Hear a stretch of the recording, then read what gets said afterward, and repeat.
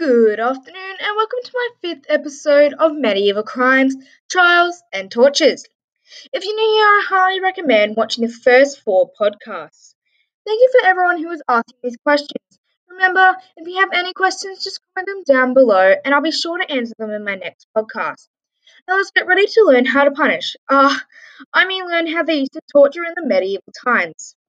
So, there were many different tortures in the medieval times, and I mean many. Some were not so bad, but some were super gruesome.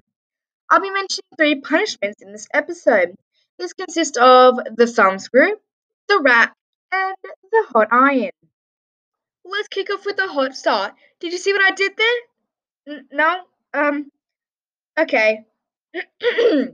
Anyway, the hot iron was used for burning the hands of a defendant by holding a burning hot iron for an absurd amount of time. After the defendant's hands were burnt, they would be bandaged up and come back to court 3 days later. If the defendant came back and the burns were healed or signs of healing were shown, they would be innocent because the judge believed that God was on their side. If their hands were still burnt, the defendant would have been declared guilty. The other version of the hot iron was where they got the innocent and the accused guilty to hold hot irons, and the judge believed that the innocent should be able to hot the iron for longer than the guilty. This, however, was only a trial. They used this trial if there was no witnesses to a crime that was committed. The hot iron wasn't so popular, but it wasn't the least popular suit of torture. After the trial, if you were innocent, you're set free. Sometimes. By sometimes, I mean some tortures were so brutal that you would die performing them. If you were guilty, you would be dispatched to a prison or certain amount of time punishments. You were only sent to prison if you had done a crime super crucial. This is because of the lack of space in prison. Moving on to the thumbscrew.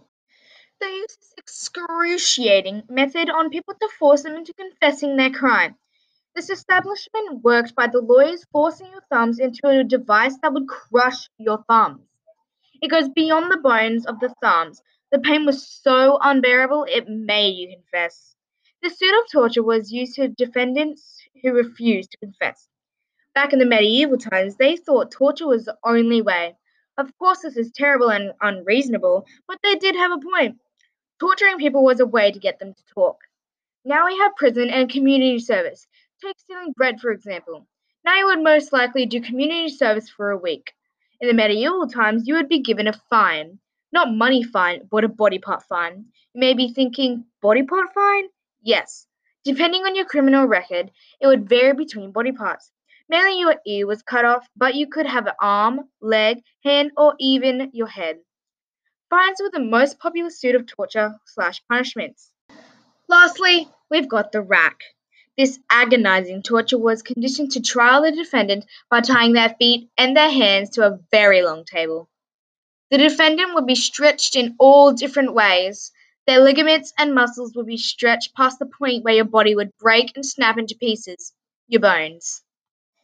If you somehow survived this trial and you were innocent, you would be paralyzed and always in pain and in a wheelchair.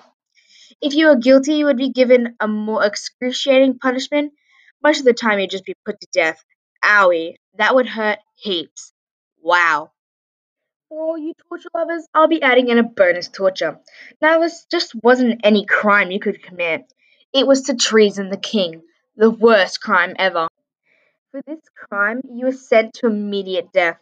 Obviously, in all ages, even now, the king is the most respected and powerful person in the country.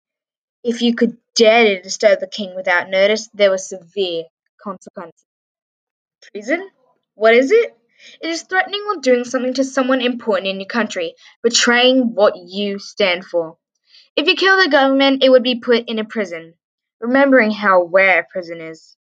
If you killed, most likely attempted, to kill the king, it would be immediate death. As I said, I say most likely attempted because the king is heavily guarded at all times.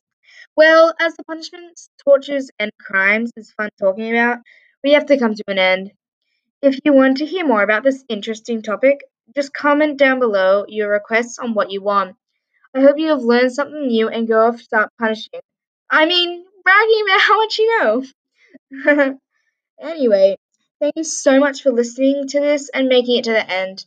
As I say in Middle Ages, goodbye and God be with you.